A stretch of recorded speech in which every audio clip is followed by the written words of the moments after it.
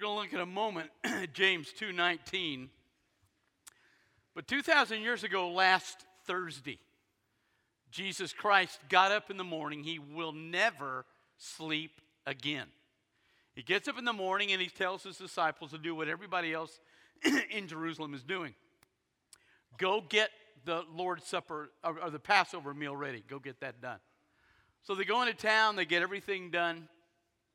We don't know what he does that day. But my bet is he's preparing spiritually and physically for what's coming. He's the only one that knows what's coming. And so he gets there that night, and in Jerusalem on that night, right at sunset, trumpets will blow, and everybody in Jerusalem starts the Passover meal. These guys are no different. He sits down with them.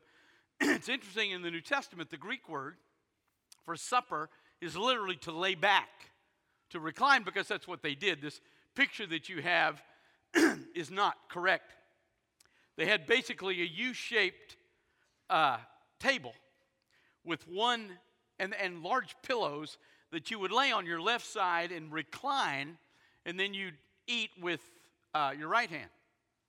Obviously, and so the rabbi, the really important guy leading the supper, or the dad, would lay here on this pillow, and the place of honor would be on the left, which, out going into detail, we now know was where Judas was.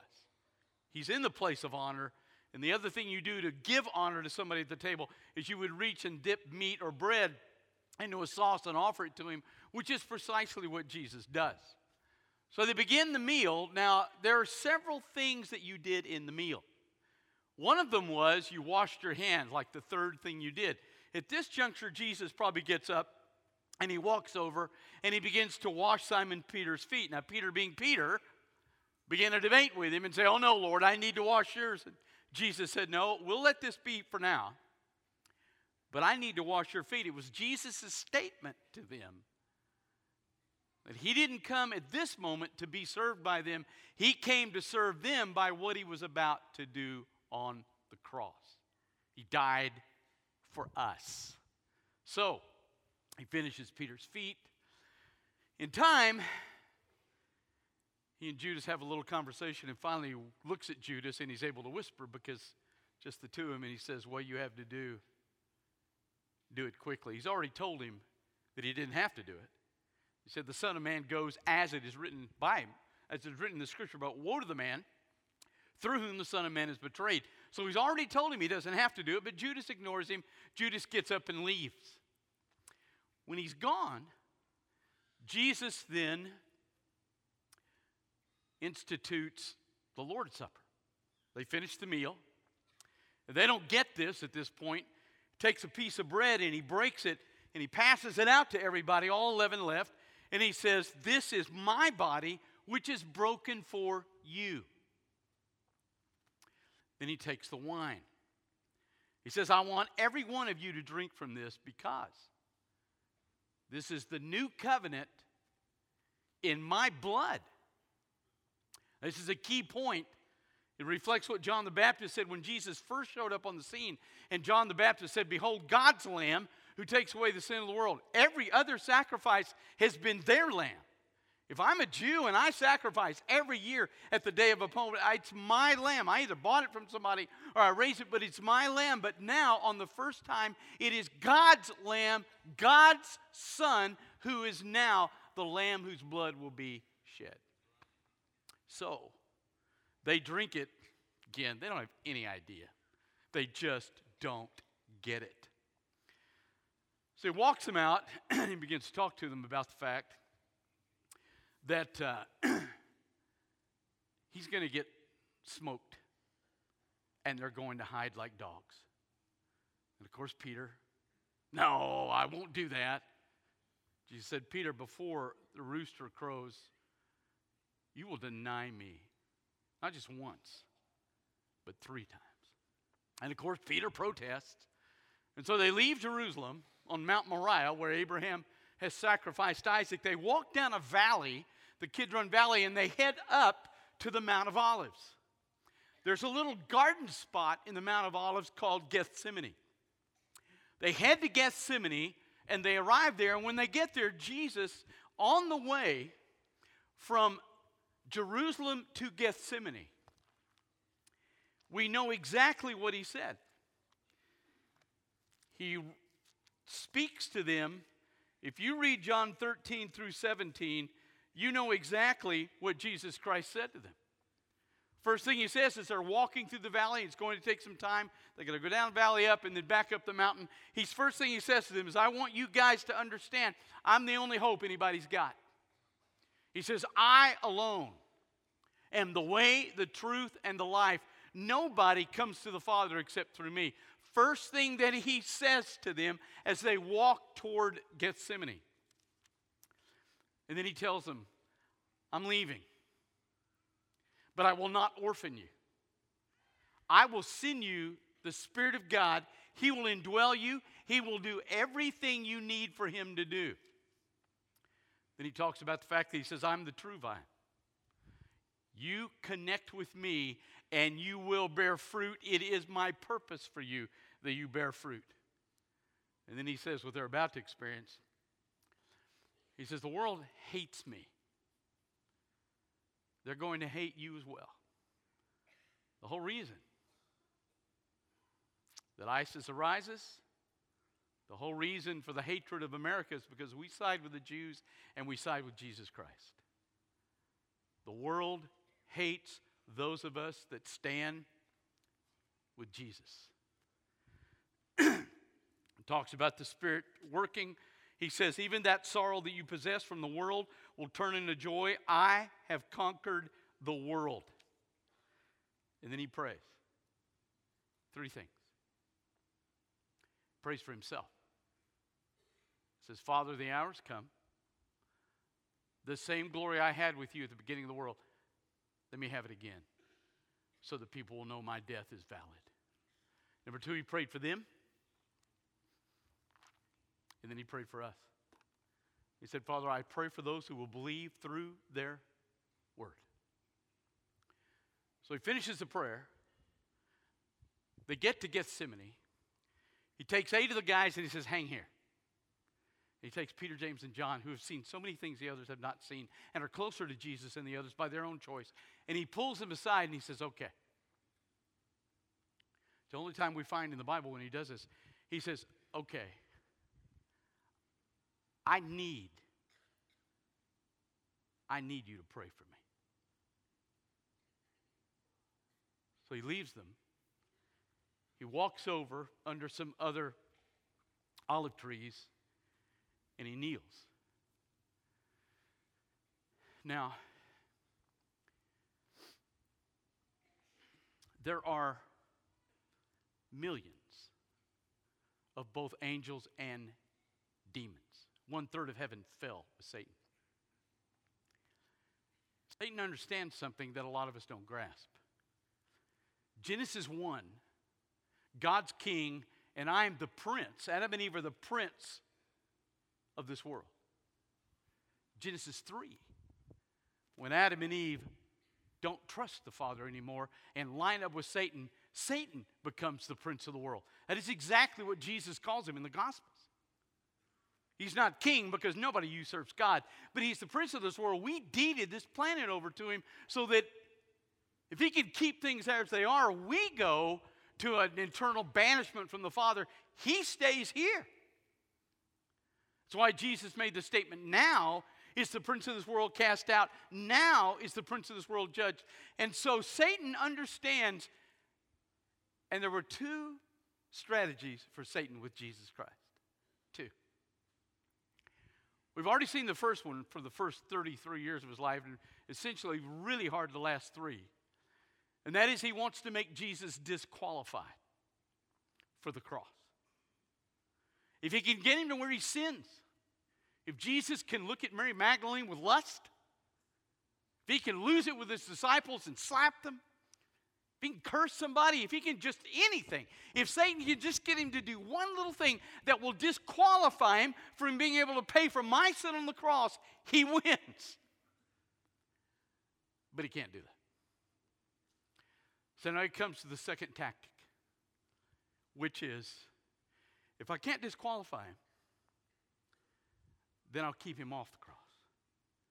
And so we find Jesus in Gethsemane praying a prayer that a lot of us really honestly struggle with. Father, let this cup, which is the cross that we celebrate, that we just sang about, let this cup pass from me. Why would he pray that? And he does it 3 times. And the third time, the emotion is so deep that the capillaries in his sweat glands burst open, and he literally sweats blood. The reason for the difficulty is because these guys aren't praying. But why is this such a struggle for him? Because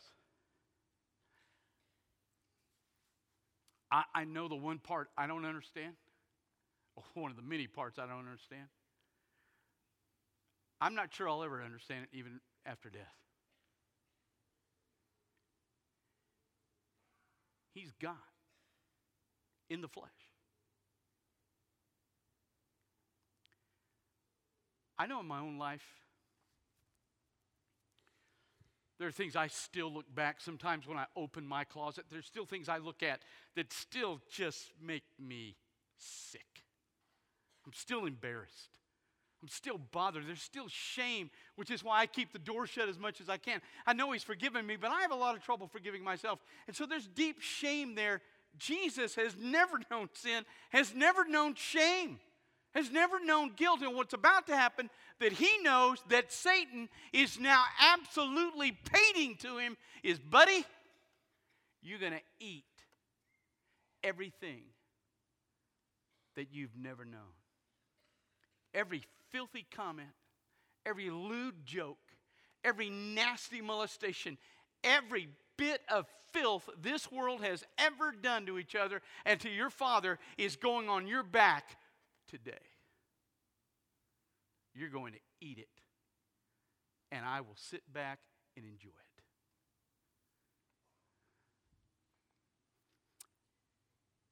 With him is every demon in the universe howling with Satan, going, yeah, how do you like that? Jesus. So the emotion is huge. And so he says, Father, let this cup pass from me, but if there's no other way, and it's what you want, I'll go. So the third time, bloody, sweaty, he grabs the guys up and he says, all right, it's done. When he leaves Gethsemane, Satan's hope of disqualifying him and stopping him are finished. Don't let anybody ever tell you Satan wanted Jesus on the cross. It is the last thing he wanted. He's on the cross, Satan loses. He's off the cross, Satan wins. He's lost in Gethsemane. So he wakes up the disciples, and just about they turn, here comes Judas with a bunch of men. They walk up to Jesus, and Judas walks over, and obviously Jesus is nondescript. He's not the tallest guy in the crowd. We need to bear that in mind in the future. He doesn't have anything distinctive about him, which is why Judas comes up and kisses him, because there's nothing they can say, oh yeah, look at him, he's got this or that. He's nondescript, he's an average guy. Judas kisses him and Jesus recoils. He says, you betray me with a kiss?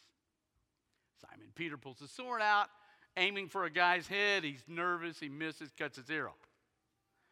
Jesus puts the ear back on. Malchus, servant of the high priest. All the disciples run, they take Jesus, and it's probably, I'm guessing 10 or 10:30 at night. Well, everybody in Jerusalem has had the Passover meal. A lot of wine, a lot of food. They're sated, they're asleep, they're gone. They have to wake everybody up, so they take Jesus to Caiaphas' house, who's the high priest and son-in-law of the previous high priest Annas, and they get him in the house. And so the disciples are gone except 2. 10 leave, 2 stay. They're outside. Judas and Peter, they will stay all night. Both of them. Well, they kind of mess with him. But when they finally get the 70 members of the Sanhedrin in, they bring them in and they start the trial. You can't have a trial at night. You've got to have defense witnesses, and you've got to get at least 2 witnesses to agree, none of which they do. But it doesn't matter to these guys.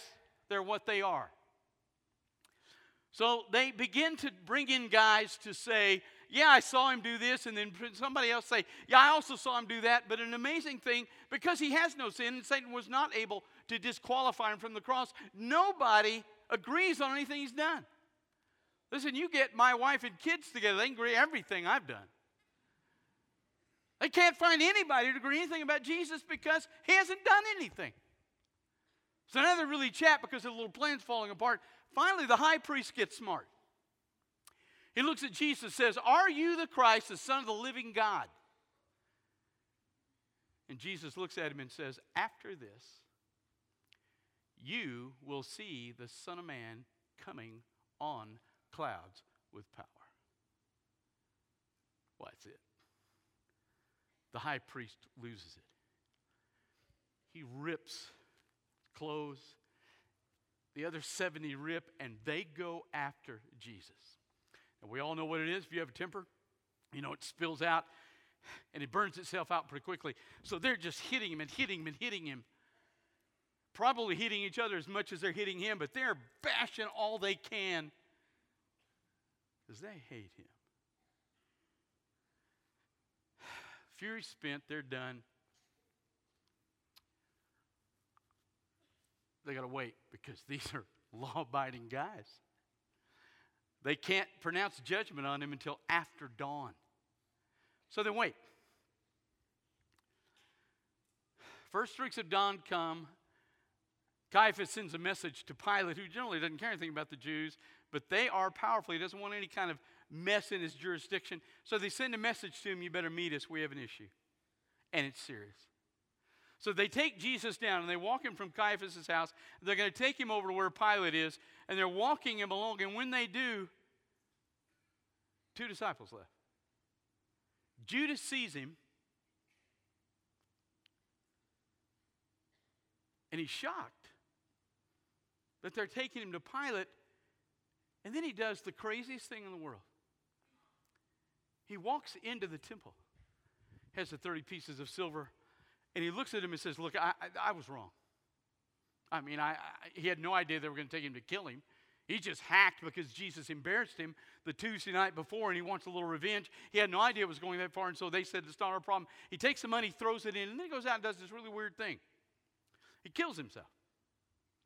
Now, you don't go to hell because you kill yourself, but you do go to hell when you miss the forgiveness of Jesus Christ. This guy has seen how many people Jesus forgive. I mean, they brought a woman to him one day who's still in the sheets. And he forgave her virtually a moment after the act. He's forgiven countless people. He's cast demons out of demoniacs. He's forgiven thousands. Why in the world does he not, when he realizes he's messed up, why does he not run over and go, Jesus, Jesus, I am so sorry? Would Christ have forgiven him? Absolutely. Why does he not do it?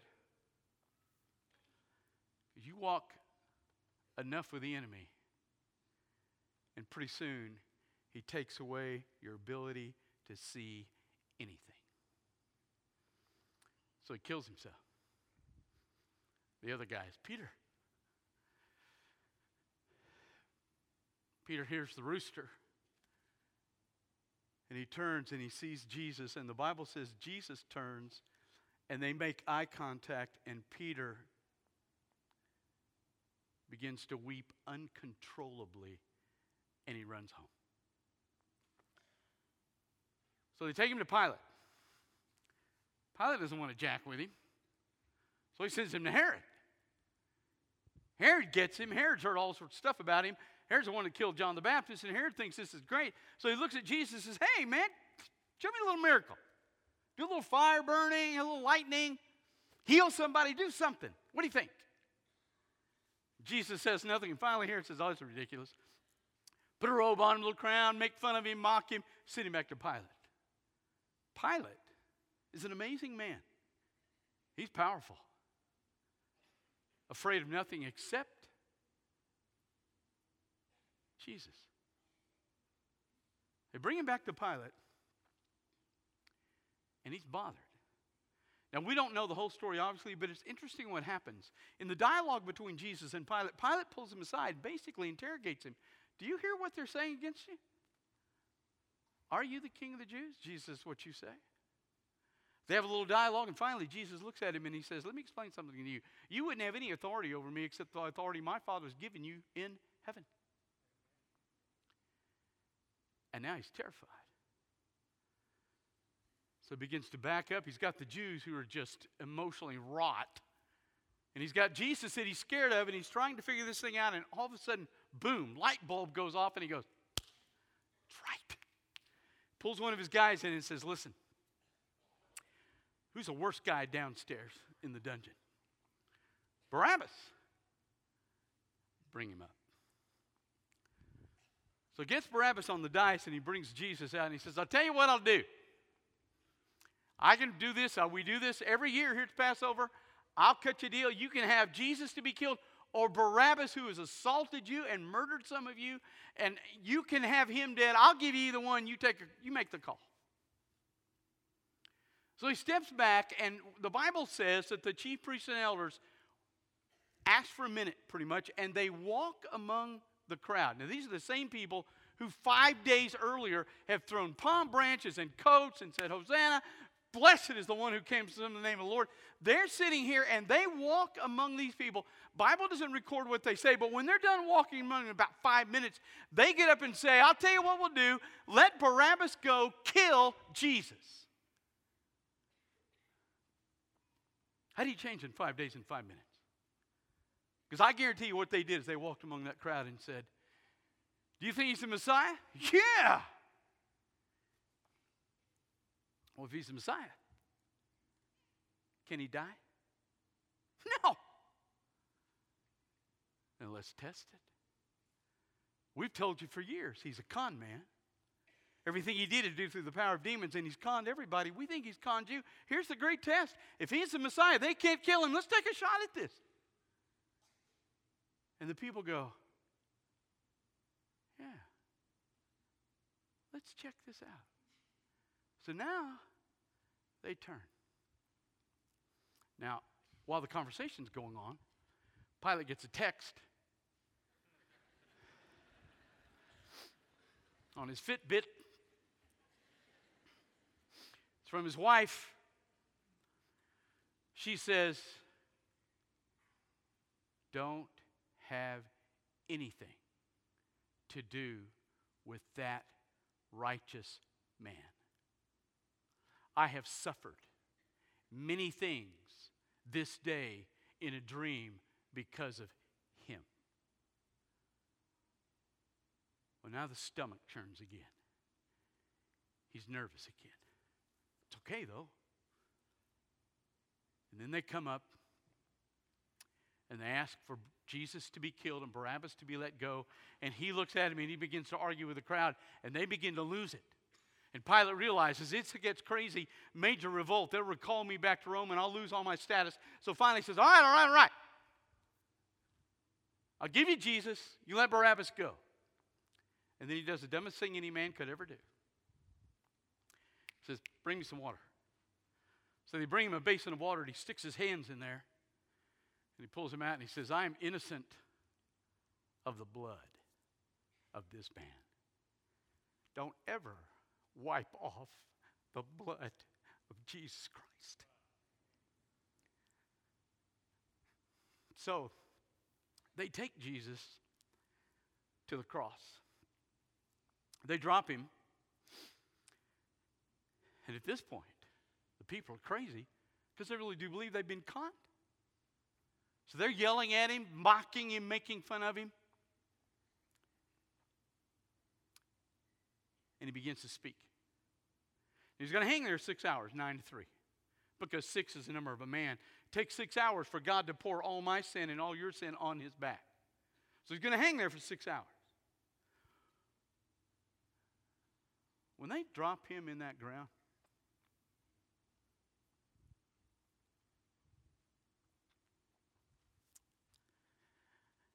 You don't think every angel up there has a drawn sword?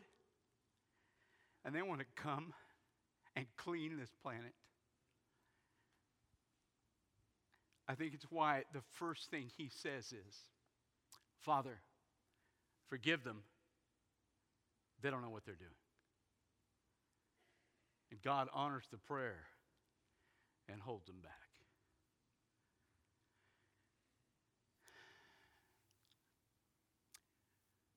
Only disciple that shows up at the cross is John. Shows up with Mary, Jesus' mother. Makes an unusual statement. Says, John, behold your mother. Woman, behold your son. Why would he call his mother woman? Because he wanted her to understand just because she raised him didn't mean she was any different than any of the rest of us. She's got to kneel at the cross just like all of us do. John takes her home. 2 thieves on each side, they mocked him. Finally, one thief says, get off his back. We deserve what we're doing. He does not. And he looks over at Jesus and he says, remember me when you come into your kingdom. And Jesus pushes himself up, gets a breath and says, today you will be with me in paradise. Pretty soon darkness falls. You can feel it.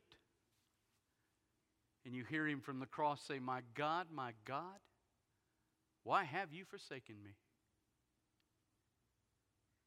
He says, I thirst. They give him some wine. He doesn't want it because he didn't want to lose any sort of processing in what he's going through. And finally, right around 3 o'clock, he says, it's finished. Father, into your hands, I commit my spirit. And he dies. They bury him. The way they sealed tombs the other day, they had massive rolling rocks. And you'd have a little U-shape indention in the ground, so you could roll that rock this way, but once it fell into that U-shape, nobody can move it. So the rich guy, Joseph of Arimathea, one of the Pharisees, member of the Sanhedrin, comes, asks for the body of Jesus. They put it in the tomb. They drop this rock. It's done. He's dead. He's buried. Boy, the Pharisees, Sadducees are going, this is great. We got rid of that guy.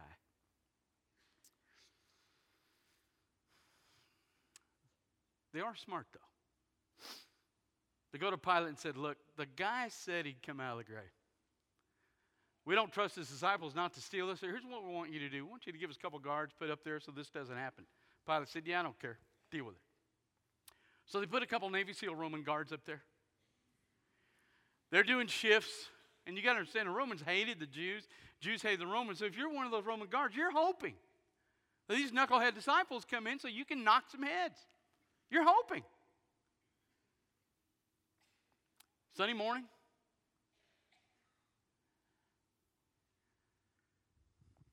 Daylight. It's getting close. Soldiers are thinking, yeah, they'll come soon, and they are so pumped. And in the Old Testament, when an angel appears, everybody's frightened. One angel in the Old Testament one night killed the entire Brazos Valley. These are not women in dresses, which we have in our pageants. These are bad dudes. That's the Hebrew. These guys turn around, they hear some noise, they turn around with their swords, and they look, and there's 2 angels going, how's it going? Poof. They're down and out for the count. They roll the stone. He comes out.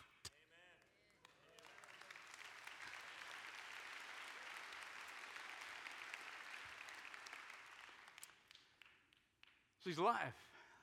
He does not go back in, which proves what? The resurrection really proves one central thing. Lazarus comes out, but he goes back in. You and I die, we go in, we don't come out. Only one being has ever come out and not gone back in, and that's Jesus. Why?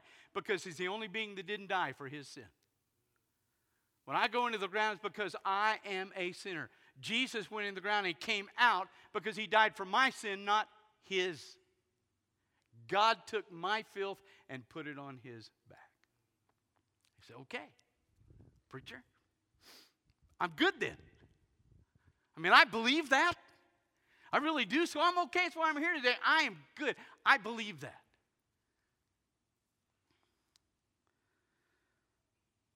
Listen to James. You believe God is one? You do well. Even the demons believe and tremble. Believing the story will not keep you out of hell. You say, what do I have to do? You don't do anything. But here's the distinction. You have to believe that what Jesus did, you need personally. And you have to come to a point where you say, you know what, Jesus? And here's the point you have to come to. And if you don't come to this point, you can't be saved. If you do, through the conviction of the Holy Spirit, you can be. But here it is. You have to come to the point where you look at Jesus and say, look, I don't want in my life anything that put you on that cross. I don't want it. I want to be forgiven for anything in my life that caused you to die. And Jesus, I want you to put in my life everything that qualified you for the cross. And when that's your heartbeat, and you believe that enough to kneel before that cross and ask Jesus to do that, you will be saved. You say, well, how do you know that? Because the Bible says, anybody that calls on the name of the Lord will be saved. And that is the offer we make today. Let's pray. Father,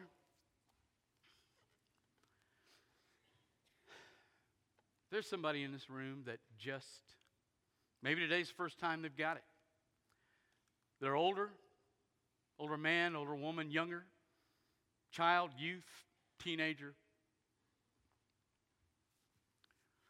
Father, let today be the day that no matter what anybody might say about them or think about them, that they don't care, they only care what you think about them.